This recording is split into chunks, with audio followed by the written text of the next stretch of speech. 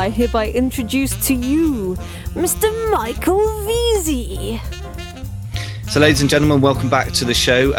Delighted to be talking to Manuel Becvar today of Import Dojo. Manuel's got a very, very deep background. He's been out in Asia for a very long time in sourcing products, importing and exporting. But as part of building his own brand and working with other companies, he's developed quite an expertise in things outside the import-export sort of narrow expertise. And today we're going to talk about brand building outside Amazon. So Manuel, tell us a little bit about this. First of all, why bother? I mean, Amazon's got all the customers, right? Why should we bother doing anything outside Amazon? Yes, Amazon. First of all, thanks again for having me. Why build outside of Amazon? Because Amazon has you, how to put this? Amazon owns you. Amazon owns your listing. So, you know, tomorrow you could do $10,000 a day, and tomorrow Amazon could suspend you for no good reason whatsoever. We've seen it on the forums. We've seen it on Facebook. There's a guy I've read. He's been doing so and so many since 2005, and he didn't have any problems whatsoever. And then all of a sudden, he got banned, or his accounts got suspended. I think now he's got it back working already. But anyway, he lost like 2-3 months of sales on that. So Amazon has and owns your listing. So you don't want to put all eggs in one basket, because it would be silly to, you know, put 100% of your cash flow into one investment. You also don't do that. You know, you try to diversify your investments. So for me, for example, today, I think my Amazon revenue accounts to 20, maybe 30% of my total income. And the rest is just passive income, retail, other e-commerce site, coaching, consulting. I have a sourcing company in Hong Kong. So I really try to diversify my income, because even though I know I do everything by the book, there could be some disgruntled Amazon, hopefully, please, no one with me, but there could be some disgruntled Amazon employee who decides to shut me down tomorrow. So that's really only the main reason why you want to get off Amazon eventually. Another reason might be that often it's a race to the bottom in terms of pricing. So let's say you've launched a new product, you're the first seller. Some people see it, apologies. Some people see it, they jump on the train, and 2-3 months later, you have 15, 20 sellers competing with prices with you. When you have your own e-commerce site, or when you're selling to wholesale, you are the one dictating the price. I mean, obviously, your price needs to be reasonable and within a market range, but no one's going to tell you how many fees you have to pay, and no one's going to tell you how much you can sell it for, you know? So that's also another reason why I think moving off Amazon at some point makes sense.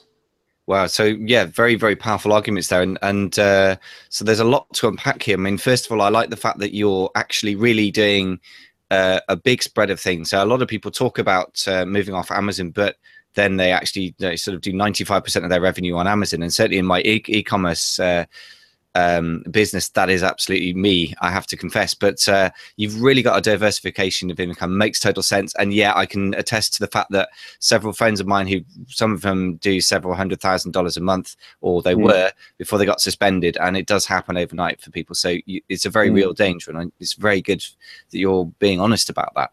So tell us more. Let's unpack that a little bit more. First of all, you mentioned your own e-commerce sites. You mentioned wholesale. So these are wholly different business models, I think. Let's talk about the easy wins first. What about using other sales channels outside Amazon? Have you actually found that any use to go to eBay or Etsy or any places like that?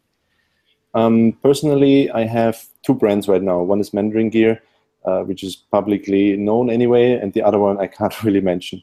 But the other side, I'm using, for example, Shopify, as well as I've recently got ungated on Jet.com.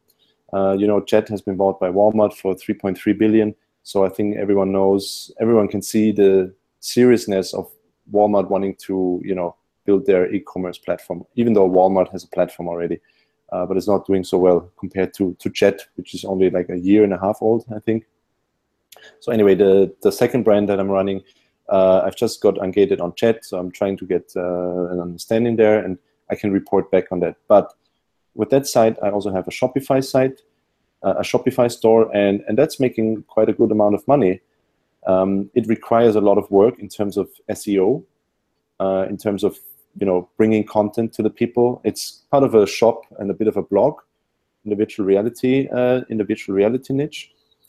And I've also listed on Sears.com, but unfortunately they shut down their seller profile. Their seller acceptances now. I'm not sure if they're still accepting.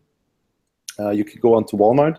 Walmart takes a long time. It took me 6 months to get ungated on Walmart. And in terms of eBay, I've tried eBay many years ago, and I was just frustrated with the customers and with the returns, and it was just not so user-friendly as Amazon, for example. Amazon FBA is. So eBay is, for me, it didn't work, but anyone, please feel free to look into eBay. It still works for many people. And then, again, there's many other sites other than Amazon. For example, like I said earlier in the earlier call, Tesco, I think, has a third-party seller program. Here in Southeast Asia, we have a very big company called Lazada.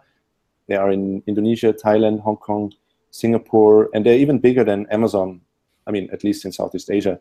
So you can apply as a third-party seller there, and it's pretty simple. They send you a contract. I even signed up for the Thai Lazada with my Hong Kong company, and I'm now selling on Lazada Thailand, even though it's just, I send in 50 pieces there once in a while, but, it's still making money on a separate income source. Nice. Okay, so there's a huge sites. range of possible channels there. And so tell us about Shopify. So obviously the individual channels like Walmart, Jet, whatever, have their own individual requirements. And I like the fact that you're flagging up that it can take a lot of time to get there. So I suppose the time to start is now to begin to get that opportunity open up in the future, right? But tell us about Shopify then, because obviously traditionally that was a way a lot of people back in the day made money via their own e-commerce stores back in 2007 when Google clicks were cheap, I should say, and the world was young.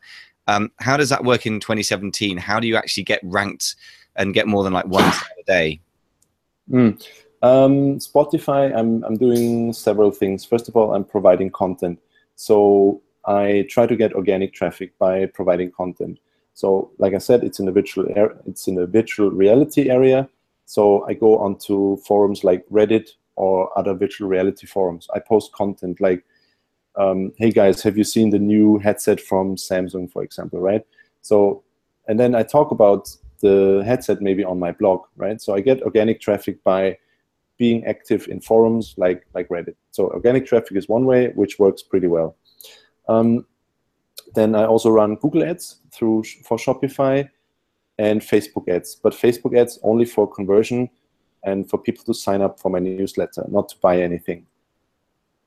Shopify is not the cheapest, especially if you sell a lot of units. Well, for me, conversion on Shopify is pretty good, but yes, it takes a lot of work. And actually, I'm having someone working on the Shopify store for me mostly because it's just too much work for myself. That's a good thing about Amazon FBA. You don't really have to do much except PPC and maybe send some traffic there once in a while. And if you have a good product, it hits off anyway. Now, Shopify, if you have good SEO, good blog content, good organic traffic coming from forums, for example, you easily rank on Google, actually, page 1 or page 2. Really? That's very interesting. So actually, it's not that hard to rank on Google for, say, I don't know, your coffee press or a coffee-related site, for example? I don't think it is. I don't think it is very complicated. I mean, I have a lot of backlinks through my course and through Import Dojo to the French press. Maybe that's why it's probably at the front. But if I would tell you the keyword for my virtual reality site, I'm on page 1, and that only took, I think, 6-7 months until I was on top. And just organic traffic, really doing a lot of footwork there, actually. Interesting. Okay, so when you say just 6 months, so obviously the timescale you need to be thinking in is months rather than weeks, which I suppose compared to getting things up on Amazon could be a bit of a mental shift. But again, I like your thinking that it's only 6 months and top of page 1. It's you're really growing something for the long term. So